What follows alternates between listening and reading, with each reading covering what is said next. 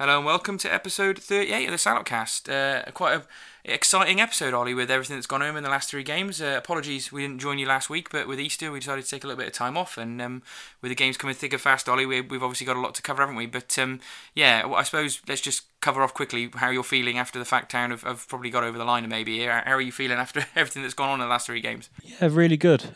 I think it almost took me until kind of like this morning to kind of realise that it's actually kind of that happened. It's been such a roller coaster for it to, it's pretty much done, isn't it? Obviously, unless Vale go on a monster run in the last two games. So no, it's kind of relief and also just enjoyment really. It's had its dark moments, but it's been a long season, but it's been fun as well. And also it's obviously been interesting for us doing the Salopcast, so it's been interesting. Certainly so. Yeah, well, I think it's the same, isn't it? More relief for most people, I think, is probably the overriding emotion I think most people kind of came across with yesterday. But we'll get to yesterday, won't we? I mean, obviously, we should just say we've been away for 2 weeks and we've got Walsall, Northampton and Southend to cover as games. And obviously, Shrewsbury went unbeaten in all of them, which is quite an exciting prospect. And just at the right time to go unbeaten in 3 games, wasn't it? So, I think we're pretty safe, aren't we, Ollie? And I think we're finally happy to be not worrying about relegation worries. So, hopefully we can go through these games now and bring everyone a little bit of our thoughts on it, and then go with some of Salop news later. And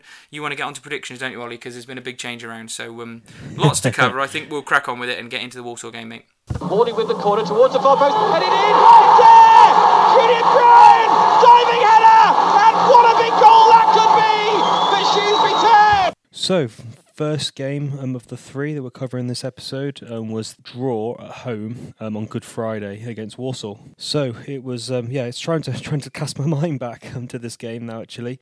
So the team that played this game was Luke Valor in goal, Grimmer was playing right back, Nasala, Sadler, Brown, and Worley and Rodman on the wings with Deegan and Morris, and Dodds supporting Payne up front. Which was actually the same lineup that we started up at Rochdale. Yeah, I think there was no real surprises there, was there? No, not at all. And I think it's kind of people wanted to kind of see Dodds in this side at this point. And he deserved his kind of starting place, and obviously Payne, kind of warrant his place as well, and it was a good performance by Payne. Yep, damn right. Yeah, he's been putting a bit more effort, hasn't he? And I think we said last week about how Hurst had said he just needs to get fit, and obviously it's going to be a sort of recurring theme of these 3 games about now he looks fit, how much of a danger he is. So starting lineup was exactly what we probably expected, and I suppose we could have done with a better result, couldn't we? We didn't lose, but what did you make of the game, Ollie? Overall, it was a decent point, wasn't it? In the context, obviously, we were on a bit of a losing streak, so it was good to pick up a valuable point. I'd say a bit of a classic kind of Town game, wasn't it? It's almost in this game. So in terms of kind of the Walsall goal, so Walsall scored in the first half. It was a crossing from wide on their left flank, and headed just back into the net, wasn't it? Kind of a low header into the back of the net. I kind of put a question: was it poor tracking? And it's one of those hard ones to defend, isn't it? It's almost you've got to stop the cross, haven't you? Really, more than anything else. Unfortunately, it was down Grimmer's side, and we'll come on to Grimmer a bit later on, I think, in this discussion of this game. But it's one of those goals, isn't it, where it's a decent goal from Walsall team, hard to kind of defend against. But it was disappointing because at this point in the game we'd had quite a few chances. Yeah, we'd played okay, hadn't we? You couldn't really argue too much with it. Maybe been guilty of missing chances, which has been a sort of recurring theme over the season. And letting win on 35 minutes is never ideal, is it? You expect Town to sort of crumble. That's kind of how I felt it might have gone. But fair play, they sort of stood up to it, and there was a bit more pressure from Walsall, and they sort of kept them out a bit up to half time, didn't they? And we kept saying over the last few weeks, I don't know what your mates have been saying, but in every game we've been playing, you've just wanted to say, I hope we're in it into going into the last sort of 10-15 minutes, because if you're going to nick a point the way other teams were doing around us, that could have ended up being a good result. So it was good that we didn't end up going 2-3-0 down against Walsall at half time and then sort of stayed in it. And then we had a couple of chances, you say, and nothing really stood out to me. What was the sort of best chance you can think of that sort of stood out from that first half? Or none? Yeah, there's a couple of Worley put a Payne chances, but I guess while there was a few chances, I guess the summary of the game was we were quite poor, weren't we? It took us a long time to kind of get into the game. It took us until the way into the second half for us to kind of switch in. And I think that was a disappointment for me on this game, is that we didn't battle and we didn't fight, considering it was a local derby. Obviously, Walsall had brought a few fans. The attendance was just short of a couple of hundred short of 7,000. So, it was all kind of set up for a big game, but. Yeah, it was just a bit sloppy in possession, and Yeah, for me, two players that really stood out who had really poor games was Wally and Grimmer. Passing was woeful, and their crossing was woeful, and unfortunately, for Grimmer, he was terrible, wasn't he? He had a really, really poor game. I think it's probably fair to say it was his worst game he's ever had in a Shrewsbury shirt. Yeah, it was a bit embarrassing for Paul at times, wasn't it? He was sort of knocking crossfield balls straight out of play. He was losing his man under the flight, losing the ball under the flight of it, and letting players get in and committing tackles and just getting nowhere near the ball.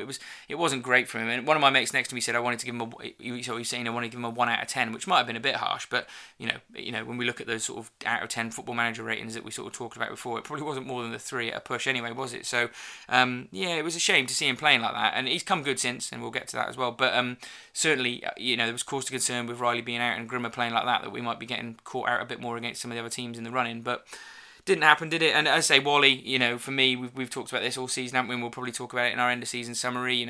Very much like Dodds. Sometimes he's unplayable, sometimes he's not worth playing, and that's League One standard for you, isn't it? It was just one of those games, wasn't it, for Wally, where he just didn't give us that drive that he did in the next game against Northampton, where it was sort of more pivotal. So we can let the guy off if he's going to do it once in every 2 games. It's just when he goes missing for 3 or 4 games in a row, you start to worry. But yeah, both of those two particularly, you should flag up that they weren't too good, Ollie. It's fair enough. Poor 65 minutes, and then we did find, so after that 65, we kind of clicked into gear, and we scored a decent goal.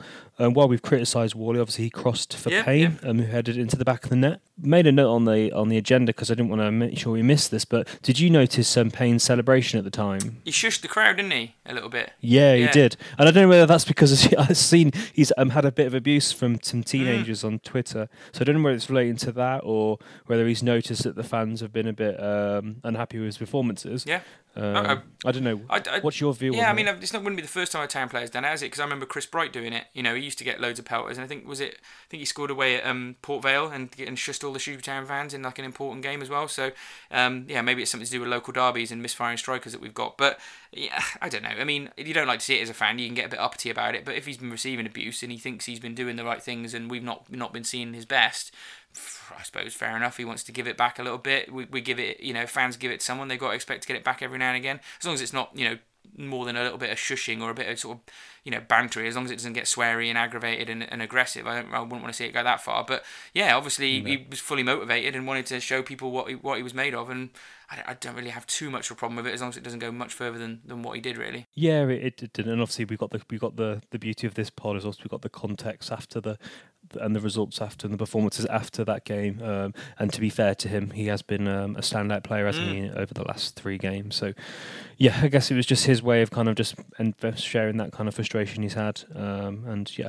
It was a decent goal, and unfortunately, we weren't able to get another chance, were we? No, we didn't really have it. Two things I would say off the back of that is something we said on the podcast a few weeks ago about celebrations, and we weren't sure about Wally's celebration, were we, Ollie? As well, he did like a T, and we thought we was talking about putting it in the top corner, but apparently we found out later it was because he had the birth of his daughter or something like that, and she was named with a T, I think it was. So no, it was a J. It was a J. Sorry, it was a J. Yeah, hard it was to tell, a J, isn't it? yeah. But there you go. So at least it answered that question because we were sort of wondering what the heck that was all about.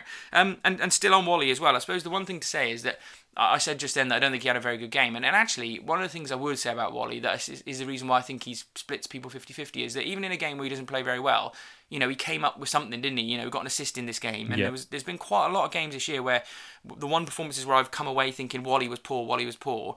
He might have scored or he set one up and people are thinking, he's done a good job there. So it is 50-50, isn't it? Is a poor performance for 90 minutes salvaged by getting a goal or an assist? It's quite an interesting debate, isn't it? I'm not too sure myself, but I normally fall on the side of watching someone for 90 minutes and thinking, was their contribution for that entire time they're on the pitch really, really worth it? And yeah, it's always trickier to make that judgment when someone scored or got an assist, isn't it? So you've got to give him that credit as well. He does, he must be up there in our top assisters this season as well, if not top. I'd imagine he is, but yeah.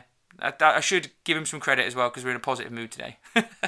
He's a very frustrating player. I think we all think after this game was when we had a debate on Twitter, wasn't there, about his performances. And yeah, without going into too much detail, it's his thing. It's more even. It's from Wally, it's more frustration in his bad decisions and sometimes not crossing or passing the ball, which means, you know, he could be even more effective. But as you said, it is League One. Exactly. But it's just a shame that he's such a good dribbler. He must be one of the best dribblers in the league. And we'll come on to that obviously away at Northampton. Sometimes he could be more effective than he has been. But anyway, he's done well in the last. He's done well under Hurst, hasn't he, overall? Done fantastic, and I suppose that was it really. I mean, there's not much more to say on the Walsall game. It was back on Easter Friday, wasn't it? And it was. You said it was good to see a lot of people in there, but it was actually a very scrappy game. You know, if we're just briefly talking about this one, it was poor. Shrewsbury were generally poor for most of the game, as you say. And then Walsall weren't very good either, I didn't think. So it was one of them games, really. Yeah, do you want to just share, before we do the 3-word match reports, do you want to share kind of Hurst's comments on this game? Because I thought he summarises the game quite well. Yeah, I'm just reading through them now, Ollie. You know, he was pleased with the response after 65 minutes, which is kind of what I think most Town fans were thinking, really. I'd go back and just think about the fact that we've been saying it for probably since Hurst came in. Would it be fair to say that most of our best performances, where we've salvaged points and salvaged games, has been in the last sort of quarter of a game? We seem to have been coming good in those periods of the games, really. I don't know whether we'll look at that at the end of the season and just, you know, figure out when we scored our goals and her stuff. But it just seems to me that you know, maybe it's a sub that's, you know, got us back into gear, or fans have started to get behind us when it's getting a bit crunchy and maybe turn things around. So yeah, it was good that we did respond and that Hurst was pleased with it. But like everyone else, he was disappointed with the first 65 minutes and said we didn't win any tackles or headers. And then he said, forget tactics, this is the basics of football, which was quite nice to hear. Sometimes it's about running and being positive. We were so slow going backwards, which we were so slow and we were going backwards. So, I like everyone else, wasn't particularly impressed with the first 65 minutes. Nice to see that, you know, he acknowledged that the crowd were great again and stayed with the Town fans. The Town fans stayed with the team again, which has been a sort of a key thing in the running, I think, and something that's really helped us. Actually said we should have booed them off at half time, and I think we were talking, weren't we, at half time, thinking why have they not booed off there, because it was pretty poor, wasn't it, Ollie? So that was quite interesting. But like everyone else, it ended up being a crucial point, and he acknowledged that and said he shouldn't have started Dodds. You saw why he sort of wanted to start Dodds and why he came off at half time, didn't you, Ollie? Yeah, I think everyone was kind of pleased to see Dodds, and I was pleased to see him in the starting lineup. But in the context of him, and he's obviously having a child, he said that his legs had gone at half time. So fair play for Dodds having the kind of the audacity to kind of just say, you know what, boss, for the good of the team, I'm better come off. So fair play to him that. He shouldn't have started him, but obviously hindsight is a wonderful thing, isn't it? Yeah, and he had been instrumental in the last few weeks, bits and pieces, hadn't he? So and fans wanted him, so it was must have been quite a tricky decision for Hurst to drop him. You know, that might have got people thinking what's going on. So yeah, it was good that they got him off as soon as possible, really, and obviously then saved his legs for a few more games down the line as well. Because I've had kids, Ollie, and they don't stop being babies for a good couple of years. So the sleep problems continue for a certain extent. So he'll have a nice series of sleepless nights over the summer. So I don't know what's in the water, because a few of them have had children recently, haven't they? So I should imagine they're all looking forward to their summers off and being able to look after their babies, which is nice. So there we go. So yeah, that was what Hurst had to say about things, and I think probably just worth going over our top threes as well, because we have mentioned Payne briefly, but he was fantastic, wasn't he? And we both went for him for man of the match, didn't we? Yeah, we did. We both went for him first. I thought he put in a proper shift. Really working hard as a target man, and it was a good performance from him all round. Shame we didn't get a couple more chances and a bit more kind of service.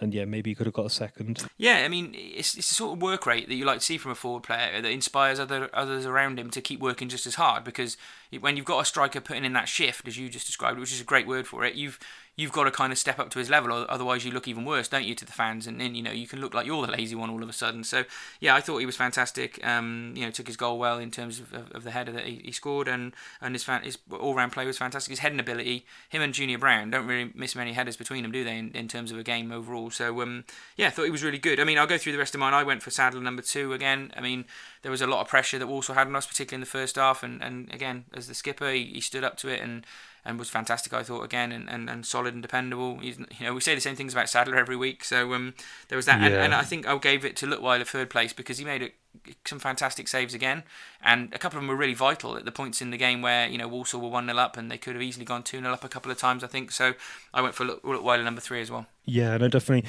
So I went for Toto second. I thought he was solid. Yep. And at the risk of getting confused between all the games, I'm sure this is a game where Lutweiler did that really quick kind of save and then tipped it over the bar. It was, yeah. So great reactions from Luke Weiler, and I've been giving him a bit of stick. He had a really good game here, so yeah, he definitely had to be in my top 3 for his performance. So fair play to him. Yeah, that little move. He saved 2 clear goals, didn't he, within seconds of each other? And we were rattled a little bit, weren't we, at that point? I think, and it could easily have gone wrong. So, and that's what you want your keepers for. He might not have the greatest kick in, and he might make the odd mistake, but also there's vital times where he makes a vital save at the right point. I always sort of think it's a bit like he's not as good as David De Gea at Man United, but when they've struggled, Man United, David De Gea always has a good game.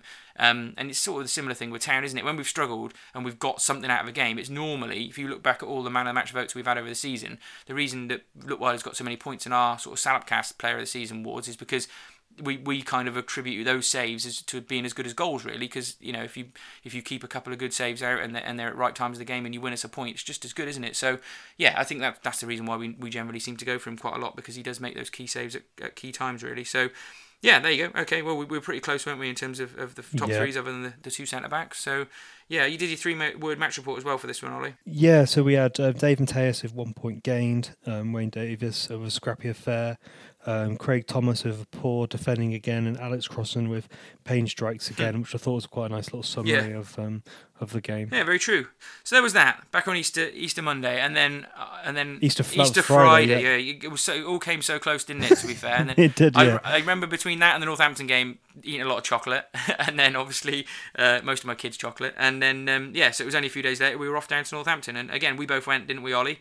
And I think we were sort of corresponding via text when we were trying to meet up before, but I ended up sitting a little bit further away from you, didn't I? But the one thing we were both staggered about was old Agogo was back in the team, which was absolutely fantastic, wasn't it? It was a massive surprise, really caught everyone unaware. No one expected him to be playing. No, and it does show the grand job that the medical team at Shrewsbury Town have done, because they've been putting sort of videos up about his recovery, and you'd seen how much work he'd been putting in, and I think it might be in the comments afterwards, but Paul Hurst called him a freak of nature, didn't he, in terms of his physical attributes. And to get back from that injury, and I previously talked, I had a knee injury, and I've been through the physio of that, obviously not at an athletic level, Ollie, in a professional football team, but it is flipping nasty, to be fair, and for his body to have healed that quickly is absolutely unreal, really. And did he look out of place, Ollie? Did he balls? He was straight back to the sort of solid, dependable player that we've been missing, and one of the reasons why we'd slip back into trouble. And it's not surprising, he's been back 2 games and we haven't lost one. That says a lot as well, doesn't it? So, so it's probably just worth going through sort of the overview of the game, really, Ollie, isn't it? So, yeah, we went down to Northampton Town on the 17th of April, which was Easter Monday, and it was 1-1. Obviously, there was more than just a couple of goals in this game, Ollie. They scored on 21 minutes. That bugger Mark Richards, isn't it? He always scores against us. Yeah. Obviously the goals he scored against us for Vale stick in the mind a bit more than any of the other ones. And then we got back level on 66 minutes, and they proceeded. Well, they'd had a red card on 56. I say we got a goal on 66, proceeded to batter them for 20 minutes and try and get the last minute winners, and then they had another guy sent off on 91 minutes, so they went down to 9 men. But we couldn't go over the line, could we, Ollie? Which was a little disappointing. No. The only other thing about the team that started, which was Luttweiler, Grimmer, Lasala, Sadler, Brown, and then Wally, Yates, Agogo and Rodman in midfield, and Dodds and Payne up front. Obviously, other than Agogo coming back, there was a recall for Yates, which was interesting. I never really saw why Deegan dropped out of the team. It's a bit of a strange one, that, wasn't it? You would have thought we might have gone back to Deegan and Agogo. What did you make of that when you saw that Yates was starting? I was actually quite pleased, because I thought that both Yates and Morris have quite impressed me. Deegan sometimes can be a bit leggy, a bit slow. Maybe just the season and having a kid had just caught up with him. Maybe he's lost his mojo, losing his beard. I don't know. Yeah, we did notice that. He looks. He lost it for the Walsall game. Yeah, he looks very weird. I wasn't sure what was going on. It looked, maybe it's it's like Samson, when he loses his hair, he loses his ability. He needs to grow it out over the summer again to get back to his best form. But yeah, I thought it was quite an interesting change. And obviously, we obviously still had Dodds and Payne playing up front together, which was probably worth it. But we found out later Lapado had an injured toe, so he couldn't play. And Riley had broken his wrist a couple of days beforehand, so he hadn't got the required medical gear to play, which he did get for the next game. So yeah, that was the team, really. So it was an interesting old game, Ollie, wasn't it? Where do you want to start with this one? It was. It's worth just being positive in terms of, I thought we started the game really well. So opposite to the Walsall game, we started good passing, good movement, and really stretching them. And we really kind of dominated possession. And then, unfortunately, bloody Richards, Yeah, he's good, isn't he? He's a pain in the. He's the kind of striker you kind of want in your team because it's quite funny to see your own players winding up opposition fans and also causing havoc because he did try to boss Sadler around quite a bit and he was fairly successful in that. And it was just an unfortunate, wasn't it? It's an unfortunate goal where both Luke Weiler and Ogogo tried to go towards the ball across the box, which then meant that the winger crossed the ball into Richards, who headed into an empty net. So it was a bit of an unfortunate. It was unfortunate, but to be fair, that winger knocked the ball across. That was a great cross. He really dug it out, didn't he? And he took all of our players out of the game really as much as you could. And Richards, he never misses those sort of chances at the back post. So and he give the fans a little bit of abuse back, didn't he? But to be fair, the Town fans had been calling them all the names under the sun for the sort of previous 20 minutes, hadn't they? So I think again, like our own players shushing us, it was fair enough. He gave us a bit back. I don't, as long as it doesn't spill over, which sometimes it does, but it didn't. Which was a bit disappointing. But we didn't. I don't think it retreated us too much back into our shell, Ollie. We maybe went, no, it didn't. Maybe went back a little bit for 5 minutes, just sort of readjusted, and maybe Hurst got a few more instructions out there. But they did sort of rally towards the end of the half. It was only 21 minutes in, so they kept going, they kept pushing, and we certainly had a couple of chances. But I think one of the keys for me in the first half was, we say we were direct, Ollie, and we were running at them, and we were committing them to tackles, and we're forcing them into sort of corners. We had quite a lot of corners, and lots of sort of attacking throw-ins, but just was that one thing we were missing, that sort of, either we were missing the final killer ball from one of the wingers, and Wally was decent-ish, but Rodman was pretty abject, I thought, in the first half. Yeah, he was. Or they did dig something out, and it was slightly decent, and then the strikers were left wanting or a sort of a yard or two off it. So we just didn't quite click in the sort of front six for me in the first half, which was why we didn't manage to get a goal back then, really. Yeah, I agree with that. I think Rodman's probably worth. I think talking about him at the end of the season because he's kind of, he helps with the shape, doesn't he? But and with the work ethic. But I don't think he offers enough going forward. Well, I just said it, but it's and this game was really frustrating because. So in terms of before I was going to go ahead of myself, then it's probably better to talk about how the player did get sent off, isn't it? For those who weren't at the game. Yeah. So Wally turned him inside and out all game, and it got a couple of yellow cards. He could have been sent off, couldn't he? Before he should have been. He was actually sent off. Yeah, you're right. He should have been sent off, and then he was finally sent off for a. It was a bit of a soft foul and yellow card, but I guess it was just you've had enough chances now. Yeah. We sent him off, which is fair enough. Yeah, I think it was, for us as Town fans, it was fair enough. Obviously, Northampton fans were livid, should we say, about the whole decision. Yeah. But for me, the first tackle he made where he didn't get booked was a definite yellow card, and the referee let him off with it. So I think it was maybe a little bit of that playing on his mind for that. The next, so we'd obviously been booked. Then he made a bad tackle that should have been booked and been sent off. And then the third tackle, which was worthy of a talking to from the referee, definitely. And Wally made the most of it, I think, is fair to say. He went down and sort of didn't roll, but went down looking for a penalty. Yeah, went looking for a sort of another booking because he knew that he had the guy on toast. So maybe a little bit of that played on the referee's mind with the tackle before, thinking, have I made a mistake here? So I can maybe see that was probably one of the things that might have had it. But the amount of trouble we've had with referees, something went our way, shall we say, on that circumstance. So we're not going to begrudge it as Shrewsbury Town fans, are we? No, it was definitely a red card. I think they just felt that Wally went down softly a few times, but considering they've got Richards in their team, I'm sure they've been applauding his antics all season. So I'm not going to lose any sleep worrying about that. No, and the most ironic thing about it is we've seen most teams this season. There's probably only a couple of teams I never saw this season, and of all of them, Northampton were probably the biggest bunch of divers. Not divers per se, but any tackle on them, they went down, didn't they? It was a clear instruction from their manager, and particularly Richards and the other striker, the other guy that was playing it from it. The merest touch, and they were down on the floor looking for free kicks. And obviously they've got, maybe they've picked up on the fact that we're absolutely awful at defending free kicks this season, and so that was a tactic that they'd instilled.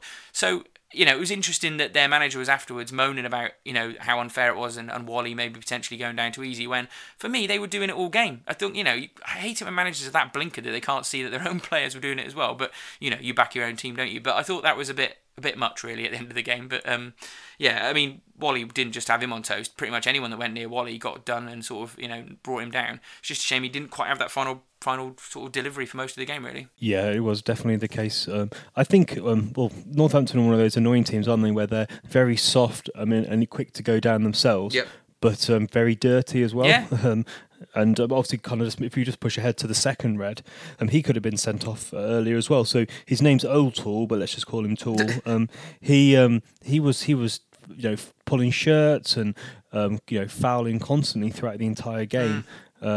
And did you notice that he did that 2-foot tackle from behind, didn't he, when he was on a yellow already on Yates? Yeah, you got away which with Sadler then had a word with the ref, and the referee was very kind of dismissive and almost quite aggressive towards Sadler. Yeah. But then obviously he did it again and got sent off quite rightly. So I don't think they can complain about either of the Reds. No, I think one of our players got booked for dissent for moaning about that tackle.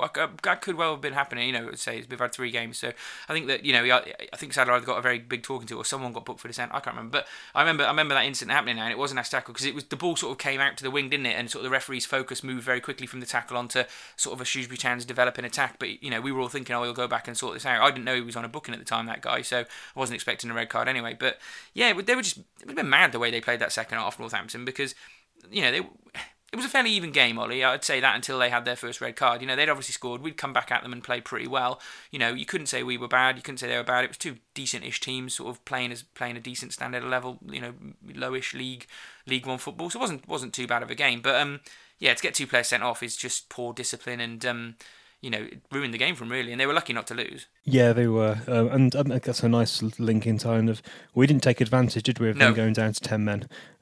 Usually when you go to 10 men, the plan is normally just to quick at the tempo, stretch the play, and they were still playing with 2 strikers, so there's absolutely no reason why we couldn't have try and create some more space. And I don't know whether we just almost thought it was going to happen too easily, and nothing really happened. We didn't create enough clear-cut chances from the 56th minute when he got sent off, which was disappointing. It was very disappointing, Ollie, and it was interesting. I thought that they tried, and they often puffed a lot, like they had been doing when they were versus 11 men. And obviously we did get the goal 10 minutes after they went down to 10 men, but it was sort of like a sort of 10-15 minutes go gun blazing against 10 men, and we got the goal, and we had 2 or 3 other slightly better decent chances as well, but we really sort of sat back, and in all honesty, when we were playing against 10 before they went down to 9, there was a period towards the end where they were sort of on top of us, Ollie, and they looked like they could be the next ones to score, which was a little bit disconcerting. And obviously a point again, as the way the results were going, it wasn't looking too bad for us, was it, Ollie, with results, because there was some games that were played the day before and the day after as well in League One, so it was already looking like a point was good, but again, it was just a case of, if we could just get this goal against 9 or 10 men here, we're going to be pretty much sorted and not have to worry about the last sort of 2 or 3 games. But it wasn't to be, but it ended up being a decent point in the end, wasn't it, Ollie? And it was a cracking day out again, just to sort of say that. It was a good sort of amount of town fans that were there, and a good atmosphere, and yeah, it was a nice way to spend Easter Monday. It was a good atmosphere, which was... it was good. It was, the town fans are in there in numbers and in noise as well, and there was quite a bit of banter, wasn't there, between us and the Northampton fans, which was quite funny. And yeah, it was just a shame, really, wasn't it? As Hurst said, he thought that we played, he was happy with the performance, and in the context of how we played against Walsall, it was definitely an improvement, wasn't it? Yes, it was. It was certainly more attacking, and that's what town fans had been wanting to see, wasn't it? In the sort of situation we are, it was a case of going at teams now and looking to impose our game on them and be the ones that need the win. Northampton didn't really have anything riding on the game, did they, in all seriousness? No. But they didn't roll over, and they've got to be commended for that. Obviously, they let their heads go and lost their sort of 3 points because of that. But it wasn't an easy game still. You'd expect them to have maybe been one of our easier games in the running. It certainly wasn't that. So, Paul's comments were interesting, really. He also said, for me, over the course of the season, a point away from home is always pretty good. I suppose, take it in the context of the season, and that's not really an unfair thing to say. And he also said, it's just like the fact that they did have 10 men. It's not always easy, and I still feel we dominated the game. We just couldn't make that second one fall for us, and there were some good blocks from them, which is fair enough. I say, you sort of think that we weren't great against 10 men, but we did still create a couple of good chances, but wasn't to be. And that was that, really. So what did you go for top 3 on this one, Ollie? Yeah, I went for Worley because he was persistent. Obviously, he had he put the free kick in for Sadler to score, on the basis that he kind of dominated the game and was very influential going forward. I put him number one. I thought he deserved a man of the match from me. Then I went for Sadler because he had a very tough game, but he kept on battling. He didn't really make any mistakes, and he had a tough afternoon. Yeah. And obviously he scored the goal, which was a really nice header from Worley, so that was good. And I went for Gogo third because he's playing, so he's got to be in the top three, hasn't he? You're right, yeah. And he was solid as He was good. anything, and he really kept the midfield ticking over and did all the work that we'd been missing. You know, we've talked about him quite a lot, and it's probably no work mentioned, but tackling, heading, passing, it was all bang on really. And for a man that must have been thinking about his knee, I just thought fair play to him. So yeah, I mean, he can't have been, could he? He didn't act like. It's a good point actually. He was throwing himself into challenges, wasn't he? Yes. He didn't look like he was worried about his injury. No, he certainly didn't hold back from anything, which is brave. Because when we were talking at the game, I was sitting with some of my mates that I sit with at the Meadow, and we were sort of thinking about the James Wisłowski sort of situation where he had a very similar injury. He came back probably a little bit slower than Abu did, and I think it was away at Chesterfield. No, I can't remember. Maybe it was. Yeah, I think it was away at Chesterfield, and we lost 7-1. Potentially, I could be wrong there, but I remember him coming on at an away game. And he was, throwing himself into challenges, and obviously he went and got injured pretty much straight away, didn't he? So, the risk is there. That first game back to sort of think, you could put yourself out for another 6 to 8 months or something like that. So brave bloke to be doing that sort of thing, and fair play. We're so glad to have him back, and incredibly lucky to have seen him again this season. So, yeah, I hope the guy goes away this summer and has a massive, massive holiday and rests his knee the entire time and comes back not having to worry about anything. So, yeah, that was good. I mean, I had a go in my top three as well. I had Sadler. I thought, considering Richards is a wily fox at this level, and also they had a couple of good strikers. They had a quick, pacey guy on the wing. Sadler stood up. Yeah, they were pretty good going forward. Yeah, Sadler did a real good job standing up to all of them. Led the back line, and also, when it comes to the context of the season and that desperation for that equaliser with how the results were going, great cross from Wally, as I say, and he got above everyone. It was an imperious header, wasn't it? He was towering above everyone, and almost headed it down. He was so high. I thought it was a brilliant header, and just continues to impress each week. Similar for you, I went for a go like we've just been talking about there, so I went for him for number 2, and the lad that's grown on me the most, I think, which is why I probably went for him over Wally, was Yates. I thought, again, for a young pro, he's growing each game. And him and Agogo worked really well in that game. It was one of the sort of cornerstones of where a lot of our attacks started from. They would both go on offer from the defence, and they could both bring it out. And also, they're both probably more attacking than, say, Deegan is as well. So that was another reason why we played, like we've just talked about, a slightly more attacking brand of football. We weren't sitting with two sitters. We had both of them that could get forward. I mean, Agogo probably didn't do it as much as Yates in the game, but it was just nice to see them both be able to do that. So, yeah, I thought they're all three of them were totally fantastic. Yeah, just on Yates, he looks like he's a good player, doesn't he? He doesn't he doesn't try to do the difficult things. He does the basic things. He was unfortunate as well. He had quite a few powerful shots blocked at short range, which sounded quite. There's a real thud from his shots. So yeah, he looks like a good player, and fair play to him. He's really put in a shift for us. Yep. So yeah, he can be pleased with his performances, and I'm sure the reports going back to Forest have been positive. Well, we won't be able to loan him next season when we're in the same league as them, so that's a shame. Yeah, that is a shame. Maybe just buy him. So yeah. Well, maybe he'll play for them. It'd be interesting to see how he gets on next season. Yeah, they'll be desperate for some players. I imagine most of their half-decent players only decent wages will leave when they get relegated. So yeah, I'm sure they hope they do go because obviously their wage bill will quite high. Yeah, it'd be a good opportunity for them anyway. A good opportunity for Yates. Well, that's if they go down. They're 3 points ahead of relegation, so they might stay up. But well, who knows? We can do a championship review at the end of the season and see who's come down. Exactly. So there you go. Your free word match report on this one, Ollie. Yeah, so we had Paul said, welcome back, Agogo. Alex deserved more, which I thought was fair. Lewis Jones said better team performance, which is good, which is an important note, isn't it, in the sequence of results. It was a good performance. Yet another draw, which I thought was, it was another draw, but a good point away from home. And then Mr. Edwards was saying Salop fans superb, which I thought they were as well. So no, another point on the road, 2 points in 2 games. Yep. And so it was interesting, Ollie. I mean, we'll just draw a line there before we go into what happened yesterday, which is obviously the next chapter in our season, and quite a big chapter it was. So at the end of Easter, I mean, it felt a little bit like we'd done all right, but we missed some opportunities in terms of being able to put things safe, didn't it? So it made us feel a little bit more comfortable because obviously Vale are on this god-awful run where since they beat us, they haven't won, I don't think, and they've scored like 1 goal in 8 or something ridiculous like that. So they've not been able to capitalise on their games in hand, and they've not been able to catch us at all. Obviously Swindon are on a pretty equally bad run. I think Bury and Gillingham had got a good result each over Easter, and they sort of pulled away a little bit. But it made us feel a bit more comfortable with the games had sort of whittled down, and we had a little comfort cushion again. But it also made us feel like we were going to come back to regret not getting more points out of a home game versus Walsall and an away game against 9 Men. As it turned out, we rolled on to last Saturday and got a 1-0 win against Southend, and everything was rosy, Ollie. So those nerves went away straight away, didn't they? Yeah, I was quite nervous going to this game. Wasn't really expecting too much.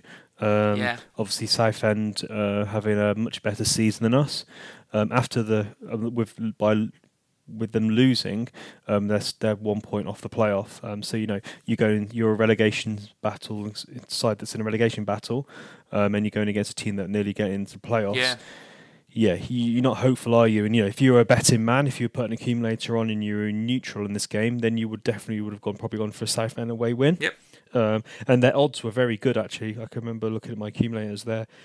Their odds were very short to win this game. But fortunately, they didn't. They didn't. Yeah. And interestingly for me, this is my 10th game in a row. So I've been to quite a lot of games. Love my punishment, I guess. But I've been to a lot of games in a row. This one was my 10th. So it was a good result. And a lot of football in the last few weeks. But a much needed win. And obviously just looking. It's not to say too much, but looking ahead, we needed the 3 points, didn't we, to kind of put ourselves in a much more comfortable position going to the last game. Yeah, I have to say, we've had some decent results, and I've seen some good performances from Town this season. There have been a couple of games which you could point to, and we'll probably will in our season review. Yeah. But for me, Saturday was probably one of the most enjoyable games, purely because I love football. It's my main passion, my hobby. I love the game, with a passion. And when you get two teams with a couple of games to go, with everything for both teams riding on it, they've got promotion ambitions.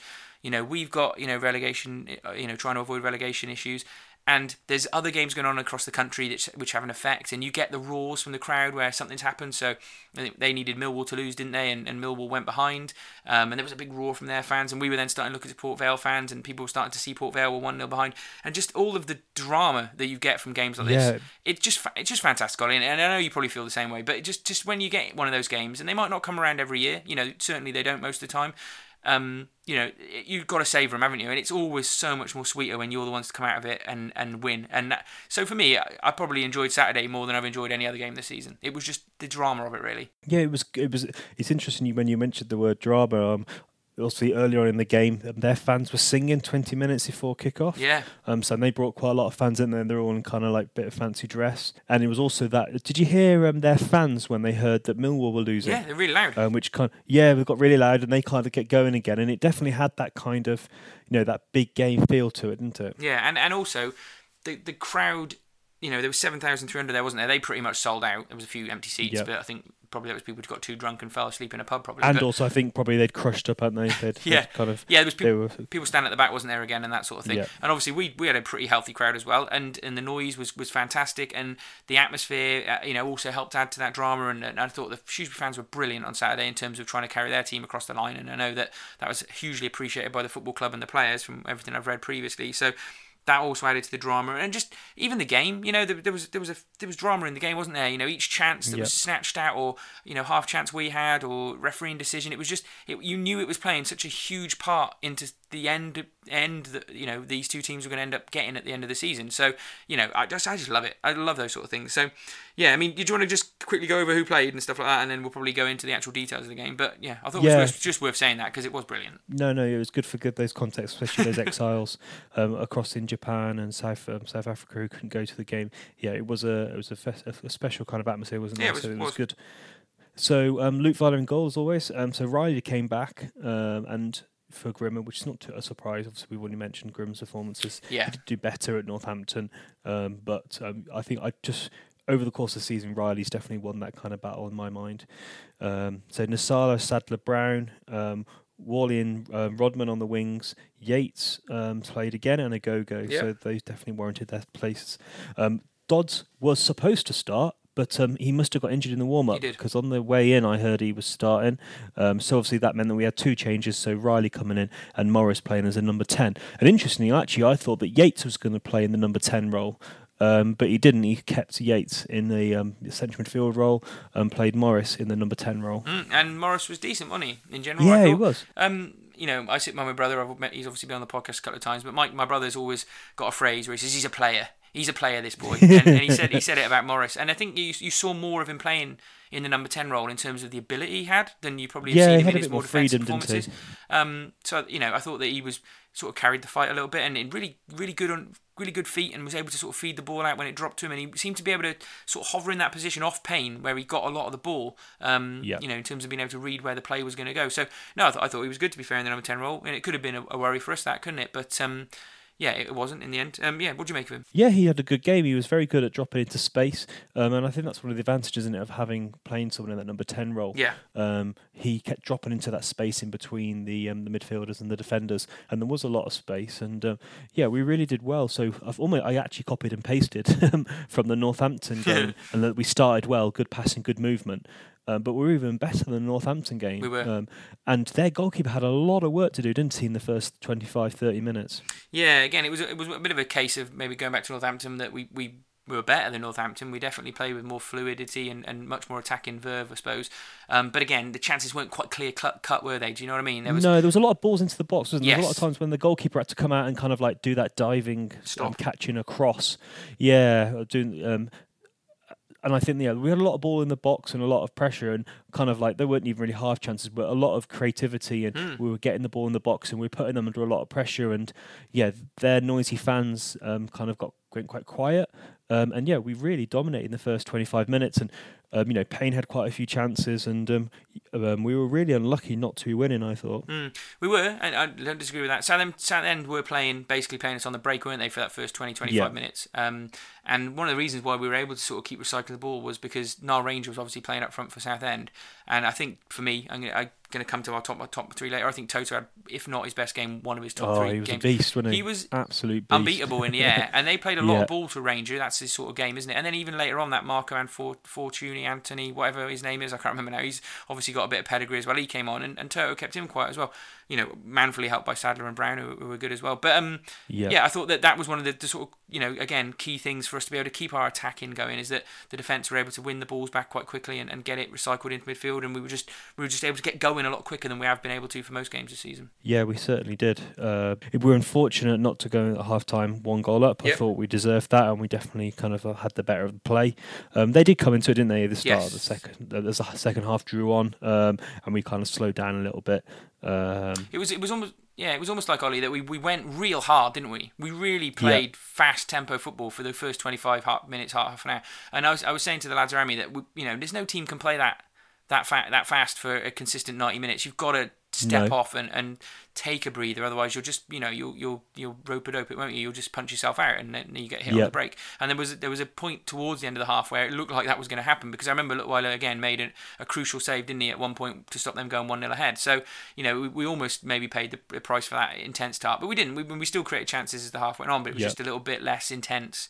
And then I would say also towards the start of the second half, I thought we would come back out at the same level of intensity. We didn't. We were probably a little bit slacker at the start of the second half in terms of getting ourselves going. And actually, they probably had the better of it just before our goal. We weren't bad. I'm not saying we were bad, but they were slightly better than us up to the 64th minute. And obviously, when we got the goal, then that was the sort of impetus that carried us through. But have you celebrated a goal more than you celebrated Junior Brown's header this season, Ollie? No, it was a special one, especially for Brown as well. I think everyone really likes Brown. He seems quite an unassuming character off the field. He doesn't seem too flash. He seems quite mellow when he does his match interviews. He's almost shy actually when he's doing his post-match interviews. I don't know. Obviously, we don't know what he's like as an individual, but. Yeah, he's kind of, it was it was really good for me to see him score, and it was a diving header from a corner, and their manager obviously wasn't very pleased, was he, with the fact that there's potentially the shortest man on the pitch scoring a header from a corner. I've got a lot Did you enjoy? I'm taking it you enjoyed that. I went mad, I went absolutely mad. I got a lot to say about this because there's so many things off just this one goal about this season that are interesting. One.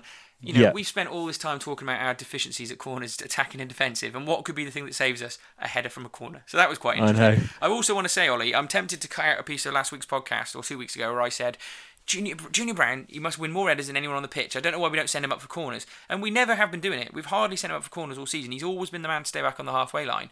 And we noticed it that on this game, he went up for every corner. And we actually left Riley back for once. And look what happened. He actually scored. And I honestly think he's incredibly good in the air and really gets to hang there. And he times it so well that he might as well be up there. He'd probably get more goals. If you look at most of the goals he scored this season, they've been headers, I think. He scored a few from corners. Yeah, exactly. I know he hasn't been doing it all season, but I noticed in the last sort of 6 to 8 weeks he hadn't been going up as much, but he is great in the air, to be fair. And the other thing I was going to say is it was just brilliant that you obviously have that sort of microcosm of a season where one goal is basically season defining. That's the thing that keeps you safe, doesn't it? And that's the thing that people always remember. And for it to be Junior Brown, who's, not a cult hero, he's actually a really well-liked player, but it's the sort of thing that might make him a cult hero. Mickey Brown sent Chester down. It also kind of goes Junior Brown sent Vale down, which was sort of the chant on Saturday as well, wasn't it? And those sorts of chants and those sorts of talk are the things that make legends, not legends maybe, because you have to play for a lot longer than he's played for us and do something, but just... We don't really get legends. No one plays for us that long. You get cult heroes who were amazing for a couple of seasons and did something particularly special that sticks with fans. Like Granderson was never a legend, really, but he was a cult hero. And so, for me, I think it was brilliant that it was Junior Brown that was the one that popped up with a goal, really, because it's more of a story for the football club, to be able to talk about with your mates down the years and think about that goal. So, it was just great. It's just so much to think about and talk about with that goal. Yeah, no, I think also sometimes, that kind of cult hero thing sometimes comes from the context and what the story that comes afterwards. Yeah. So it'd be interesting to see how he goes on. But he should go forward with more corners. And they were talking, the manager said they were talking about it at half time. And I think Brown had been kind of saying that he should be going up for corners more often. But also during the game, they were trying to target him a bit like in that playoff final where they... where Gillingham targeted Ashton. Yeah. And that really worked for them. They tried to target Brown, but he's so good at leaping in the air. He's a real good jumper. The tactic didn't work. It was good to. It was great to see, and much deserved. And as you said, really interesting that we scored from a corner, and also funny enough as well. I was just looking at the team that played in this game, and obviously Luke Viola got booked, didn't he, for time wasting? Yeah. But also just no one else got booked. So there's a few things, isn't there? So in terms of kind of like Hurst versus Mellon, we didn't get, we hardly any bookings in this game, and we scored from a corner, and we also scored from a set piece as well as away at Northampton. So some big strides. Actually, I'm thinking we had another booking, Ollie, and actually we did. I was just thinking someone else. I know it was, and I knew it was. Can you remember? No, it was Riley. Know. He got booked for telling the ball boy to slow down. That was it. Which I've never seen before. I love that little boy down there in that corner. He's so funny. He always claps along with the chants and stuff as well. And he did that thing where he goes to give the ball to the player and he drops it. And the player, their opposition winger, I think it was like Muck something. What was his name? McLaughlin. Probably Scott. McLaughlin, yeah. Yeah, McLaughlin. Yeah. He told him, he must have said something to him because I saw him having a word with him. He's a bit of a cheeky little chap. He's a legend, Yeah, he's brilliant. But I like to see him when he gets involved and he gets involved with all the clapping. So fair play to him. No, he's been doing it a lot this season, that ball boy. He's one of the best things to come out this season, I think. We should definitely retain him for next season. Tell you what, it'd be brilliant if he ends up playing for Shrewsbury. That would be fantastic. Yeah. Then people could show those clips of him on TV. He was already winning us points as a ball boy. There you go. That's a brilliant thing for it. But just going back to Riley though, so we should say that. I mean, I don't think we really time wasted, other than Lutweiler taking a little bit too long over the goal kicks. And even when he got booked, I thought it was amazing. He still took ages to take it. I was going to get like 2 bookings. But other than that, I don't think we did time waste. I think we actually kept going and we really wanted to win the game, and we didn't really try and choke it out as much as we normally do. And the other nice thing about it, Ollie, was we didn't sit back. As soon as we scored, we were all sitting here thinking, we'll do a typical Shrewsbury thing. We'll sit back too deep and we'll invite them onto us. And we didn't. We played them at arm's length, really. They probably were decent enough to maybe have got a goal, but we also could have maybe got one on the break. But we didn't sit, back on the edge of our, 16-yard box, just letting them come at us. And that was to credit to them, really. I mean, they did have some absolute glorious chances, didn't they, with scrambles around in the box, and there was one that particularly should have been scored, but it was a bit, on the edge of your seat stuff. But that's what you want from a game of football, and that was again one of the reasons why it was added to the drama, and they snatched at their chances when it was vital, and that was the tail of their season, really, that they've sort of almost blown their promotion chances. So we probably got lucky at some points, but luck we've deserved this season, shall we say? Yeah, I mean, certainly it's been a long roller coaster of a season, hasn't it? Yeah. So and then we went into obviously injury time, Ollie, 1-0 up, and so we were trying to see the game out. Then there was 5 minutes injury time. Not quite sure where that came from. Obviously, I was very surprised about that. I was quite furious. You know what I like at times during the game, and I was just like, "Where's this 5 minutes come from?" I don't. Maybe the manager had been twisting the ear of the fourth official. I'm not sure. Yeah, but I think just going before we got to injury time, it was at one point we were obviously winning 1-0. Swindon were 1-0 down, and Port Vale 1-0 down, which was the series of results we needed to be, all but a massive goal difference, change around being safe. And that was it. One goal in all those games. There was a good 10-minute period in the run up to sort of the 90th minute where a goal in any of those games could have hugely changed the situation, for any of those three teams.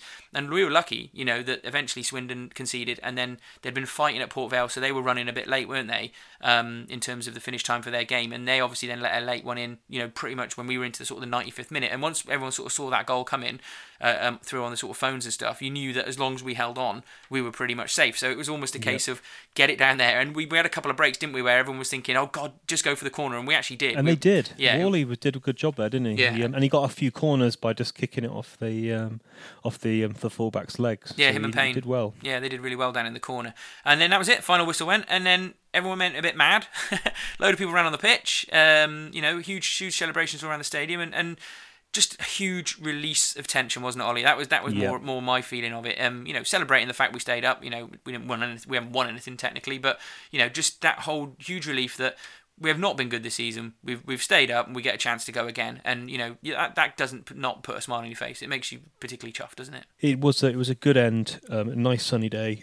Finally got some rewards, and for all those fans that have been going to all those games, we got some deserves. And I think Hurst was mentioning, wasn't he, that it's been he's had a good spell under us when he's been managing us, but also we've been very unlucky. We've had a lot of decisions go against us.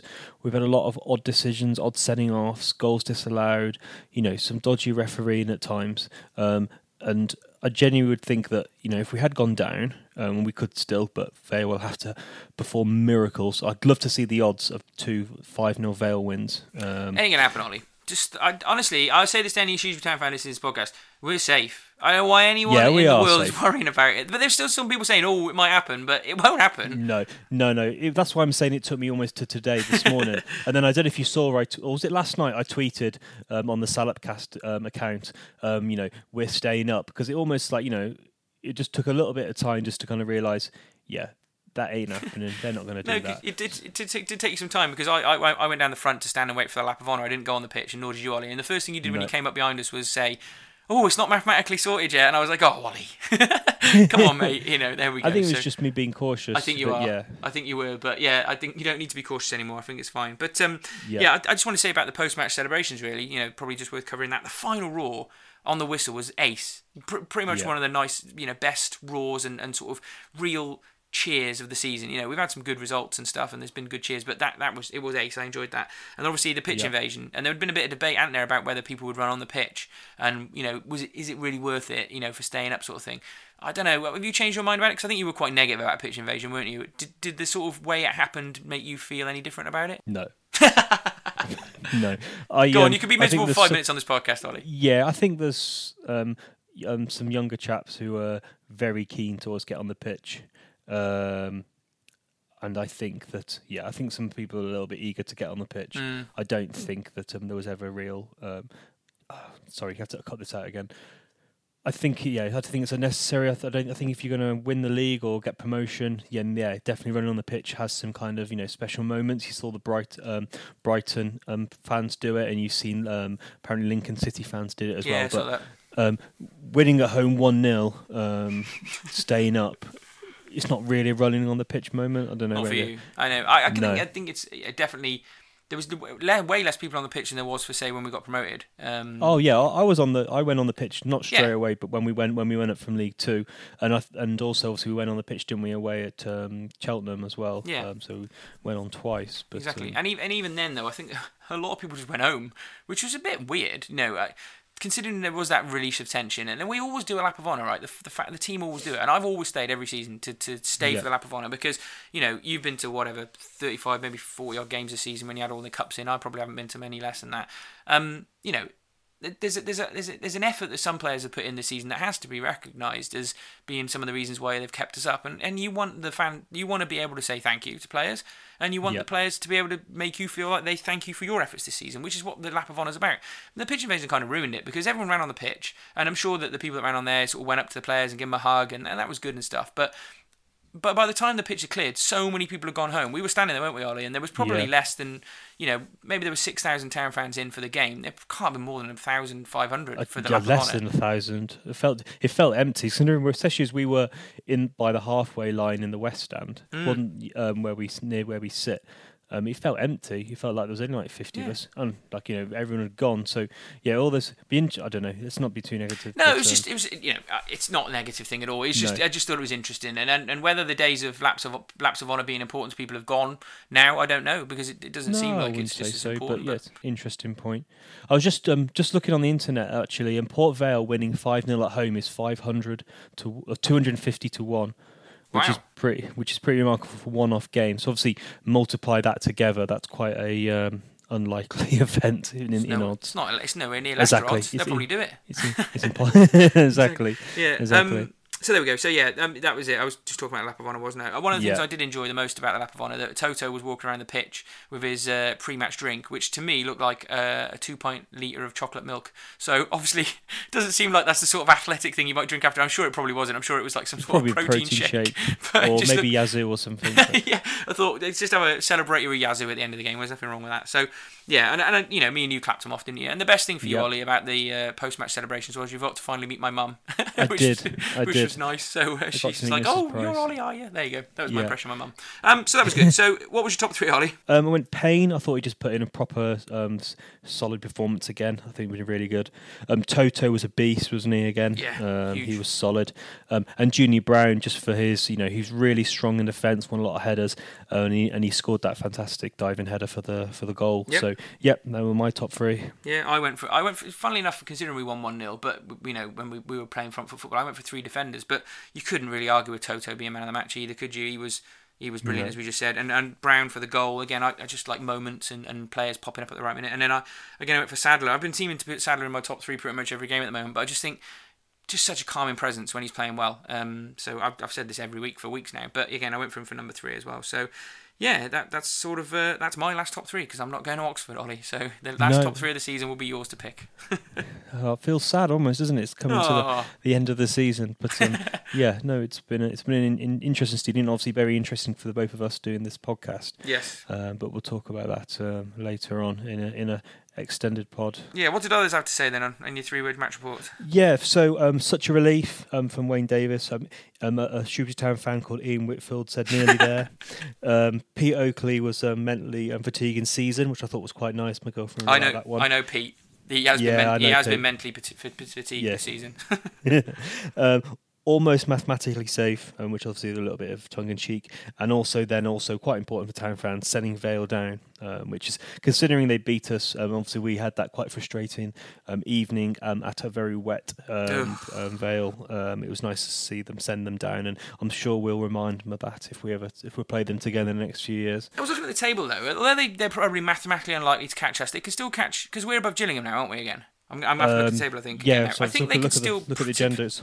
Yeah, they think they can potentially still stay up, can't they? I know we're going to talk. Yeah, they've got talk 2 about games. Yeah, we got that. We got tables when we get to news. Okay, but yeah, exactly. Okie dokie. So there you go. I think that sums it up. I mean, Paul Hurst had some nice, interesting things to say at the end of the game, didn't he? Do you want to run over those just quickly? And then it was just kind of like at half time he was talking about telling to get the ball to the back post to Junior Brown.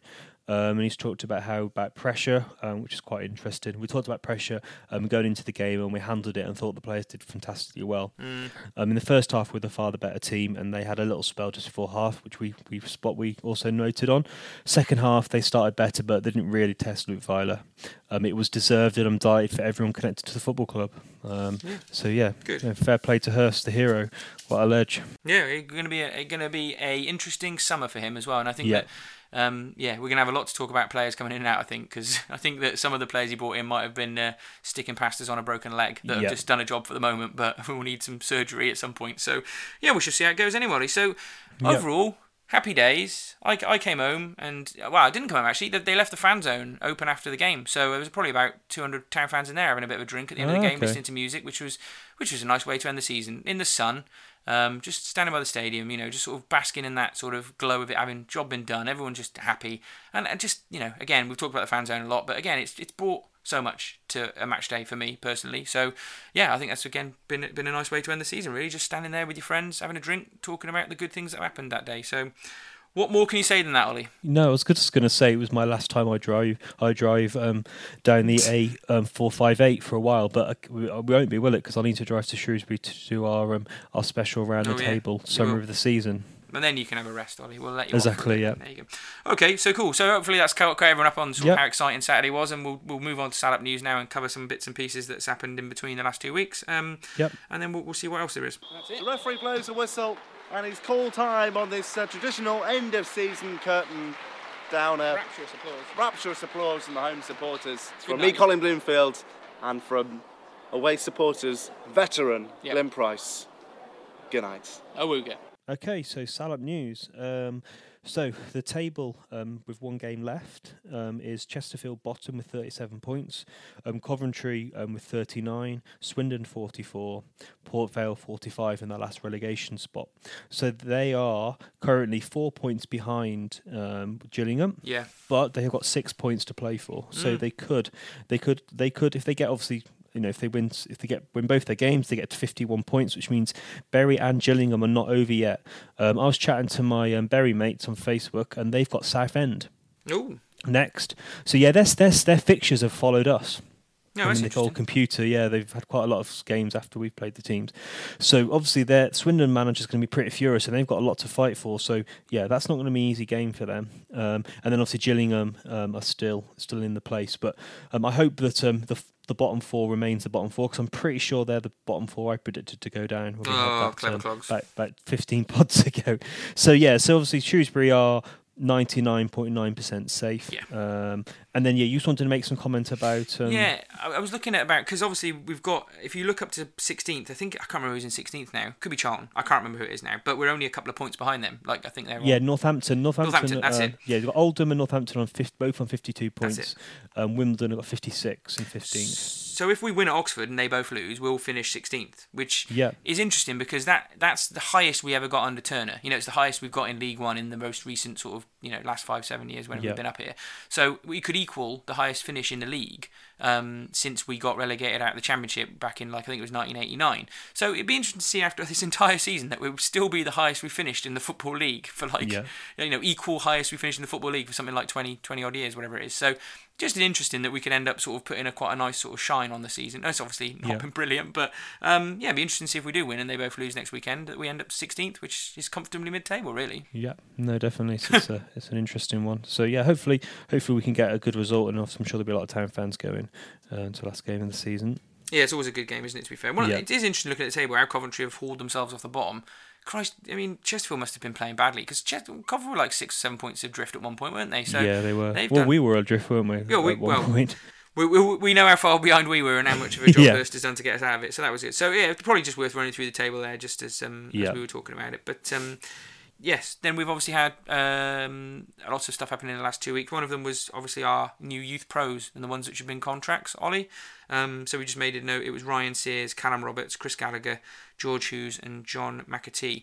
So yeah, great to see us offering 5 young lads a contract. I can't remember the last time that happened. No, I was catching up on Shoes Player, and they had I don't know the guy's name, but they had I was listening to the interview with the academy director, and he was saying how 5 is obviously such a a special number, and it really is. It's a huge number. So yeah, fair play to them and fair play to the lads. Obviously, the hard work does start now. There's one thing getting a pro contract, there's one becoming a pro player, and yeah, it'd be interesting to see. It's Ryan Sears is the lad who we gave a contract too early, wasn't it? Yeah, I think he got it offered, didn't he? Maybe a few months back. So he sounds like he's a bit of a talent. You hear rumours of other clubs looking at him. Yeah. So yeah, that'd be interesting to see how many of them make it through. And And yeah, obviously we can talk about them in the context of the next season and the squad when we do the round table. It's interesting, Ollie, as well, because I think we haven't really talked about them. The rules are changing next year, aren't they? Yeah, they are. You've got to have a youth-grown player on the bench every match. Yeah, you've got to have now. more players. Yeah, you've got to have a lot more youth players. So you need a few more. So maybe that plays a part in why we're off contracts. The player that stood out for me when I've seen a few youth games was that John McAtee. He was a good little player. So yeah, hopefully they do well. And also talking about young players, we recall Callum Burton, which is quite interesting. Whether that was to an eye of gambling that we would do all right on Saturday and giving him a go in the Oxford game, because I think he played a couple of the games towards the end of last season, didn't he? When we were safe, when we were up. Was it up? No, safe last season. No, safe. Yeah. I'm getting my seasons mixed up. So I wonder whether he'll start at Oxford. What do you think? Yeah, no, I think there's a good chance he will. It's an interesting one. Maybe it was just the deal that they had with Telford. As soon as you're safe, we'll have him back. Yeah. Yeah, because they were safe on Saturday as well, weren't they? I saw that as well. So maybe that is the deal as well. And I hear too much about Telford. It's a bit more interesting in it as well, is that, we'll come to the Fans Awards evening and who won what at the end of the season. But there was an indication from Halstead that he won't be there next year at the Fans Award thing. Apparently he'd been talking to people off the record. I probably shouldn't have said that, but there you go. So whether that's recalling Burton to give him a chance to see whether he can make a stake for number 2 next season, because he's been getting good reviews at Telford. Yeah, interesting. Maybe those things are connected. So that was good. The main news, as obviously we've been very positive about Abu Agogo, is because we haven't covered this. He only got offered the contract, in between our podcast in the last 2 weeks. Is that we offered him a contract? Well, we took up the option of extra year on Agogo, so we will be able to see him play next year now, which is great because I think he's fantastic. So, there's not much more to say to that. Otherwise, it's something we were asking for months, isn't it, Ollie? So, there we go. We got our wish. And yeah, the end of season awards were last Thursday night. I didn't go. I was away from home, and I think you probably too far for you. But yeah, interesting. The main winners, obviously Sadler, Abu Agogo, Junior Brown picked up a few of the awards. I think they most got 1 or 2 each. And then Wally got Player of the Season from the Away Travel Club, which I thought was a bit interesting. But people like attacking wingers, don't they? Not for me. I don't know how he got that. But obviously shows that Sadler, Agogo, and Brown were sort of the standout players this season, and you can't really disagree with that, can you, Ollie? No, definitely not. It's obviously just Towns fans obviously having. Yeah, I think it's quite generous of Wally getting in there, and obviously in terms of the context, the whole season, Sadler obviously didn't really play, did he, in the first half in the Melon? No. But anyhow, and then he got dropped because he was rubbish. Yeah, he did. So we can't quite forget that. But yeah, that was interesting. No. I thought it was quite interesting as well. I was watching the Shrewsbury Town put a video out for goal of the season, and the first goal of the season is a huge deflection. I was like, surely we've scored enough goals that we haven't got to put goals in with deflections. I think all of them are in there, aren't they? Because there's some terrible goals in there. Yeah, they're not. I only watched a bit of it. Yeah, they're not great. It's a bit weird, but there we go. So that was it. That's really all the news. I suppose it's more about contracts, and we're going to be having a lot more news over summer, aren't we, about what's been going on with transfers and people being released and stuff. It was interesting to see McGivern and El Abd and Lancashire again on Saturday doing the lap of honour, looking pretty miserable. But there we go. We've obviously got a lot of unanswered questions about a fair few players, haven't we? So we shall look forward to that. So we'll just go straight into predictions, Ollie, because I know you're keen to get to it. Yeah, we are. Yeah. So predictions. So obviously I've been on a bit of a recovery. I've recovered before after that. having a poor patch. Yeah. So I went for 1-1 in the first Walsall game. Yeah. Walsall game, yeah. So I went for 1-1, and you went for 1-0 to Salop. And that means that it's now 30 to Glyn, 29 with me. So with 1 point in it. 1 point in it. And yeah, all to play for the scarf. Yeah. So who's gonna be warm in the winter months? It's tricky predicting this final Oxford game, isn't it? Because Christ knows what we'll do or they'll do. You generally get, as we did last year, you generally get a few players thrown in there, into the Lions' Den, see if you sink or swim. Are you worth a go next season? And Hurst strikes me as the sort of guy that probably will give a few of the youth lads a go. I think Burton will probably start, and I wouldn't be surprised to see that happening. So but I also can see Oxford doing similar things as well. So it's pretty hard to figure out what's going on. So for me, I'll pick first, Ollie, if you don't mind. I'll go for a 1-1 draw, because it seems like it might just play itself out. There's nothing riding on it, and people will get a run out. No one's going to want to get hurt before the end of the season, are they? So yeah, that's what I'm going to go for. I think a bit of a nondescript 1-1 game. I've written down 2 scores. And the first one I wrote down was 1-1. Oh. And then I changed my mind on the basis, and you've covered this nicely as well, that I think there's going to be quite a bit of experimental teams from both sides, especially if Vale lose on Tuesday. Hurst isn't going to play the kids I have to Vale have won like 7-0 or something. So I'm going to go for a 2-2 draw. Oh, that's a good shout, because there could be goals in it if players Exactly. are messed around with at the back or in goal. You could even say to Lancashire, here's one last chance to impress me or something like that, and God knows what would happen then. Yeah, I think 2-2's a fair shout, that, Ollie. So we shall see. If it's a draw, any kind of draw other than a 1-1 or a 2-2, I win. So hopefully it's 0-0 and I win as well. So having that 1 point lead covers me a bit easier than you, doesn't it? You've got to kind of go for it. So I know you've done well there, because I was ahead all season, and you were quite despondent at one point as well. That was just shows you. It's just because Town were crap. But we don't have to worry about that anymore. Yes, No. we've finally got... And so we've got one more podcast this season. So we're going to cover the last game of the season, which will be next Sunday when Ollie goes to Oxford. We won't be able to bring it out next Sunday, Ollie, because I'm going, as I've mentioned before, I'm going yurting in Wales with no electricity and phone signal for 3 days. So we'll probably bring out that last podcast a little bit after the end of the season and just get some, we can get some final thoughts in that as well, can't we? And then we've got a series of summer specials that we've been planning, but we won't go over those now either, Ollie. We'll talk about those next week, won't we? And firm up some plans. We're probably worth shoring up some dates as well of what we're going to do, and we'll maybe give guys a bit of an understanding what we're going to do. Obviously, we'll have a break because there's nothing to talk about for a while. After we'll do our round table, but we'll let everyone know what we're going to do next pod. We can rest our vocal cords for the summer for a little bit, and then we'll be back next season, won't we? But I'll have to do some from Austria again, Ollie, because I've booked my summer holidays this year. So during the start of the season, so I shall be using the Austrian internet again. But there we go. So all in all, Ollie, we can leave on a happy, positive note for this podcast, and it's great, isn't it? It's been a total rollercoaster, like we've talked about all season, but just to get to the final bit of this rollercoaster being something good, we can be miserable at times, we can be fairly critical, but we can also be hugely positive and thankful for our football club. And I think there's nothing more we can really say than we both love Shrewsbury Town, and we're bloody delighted they stayed up, frankly, aren't we? Yeah, no, definitely. Yeah, there we go. All right, we shall leave it there, Ollie, and we shall speak to you next week. Cheers, guys. Thanks for listening.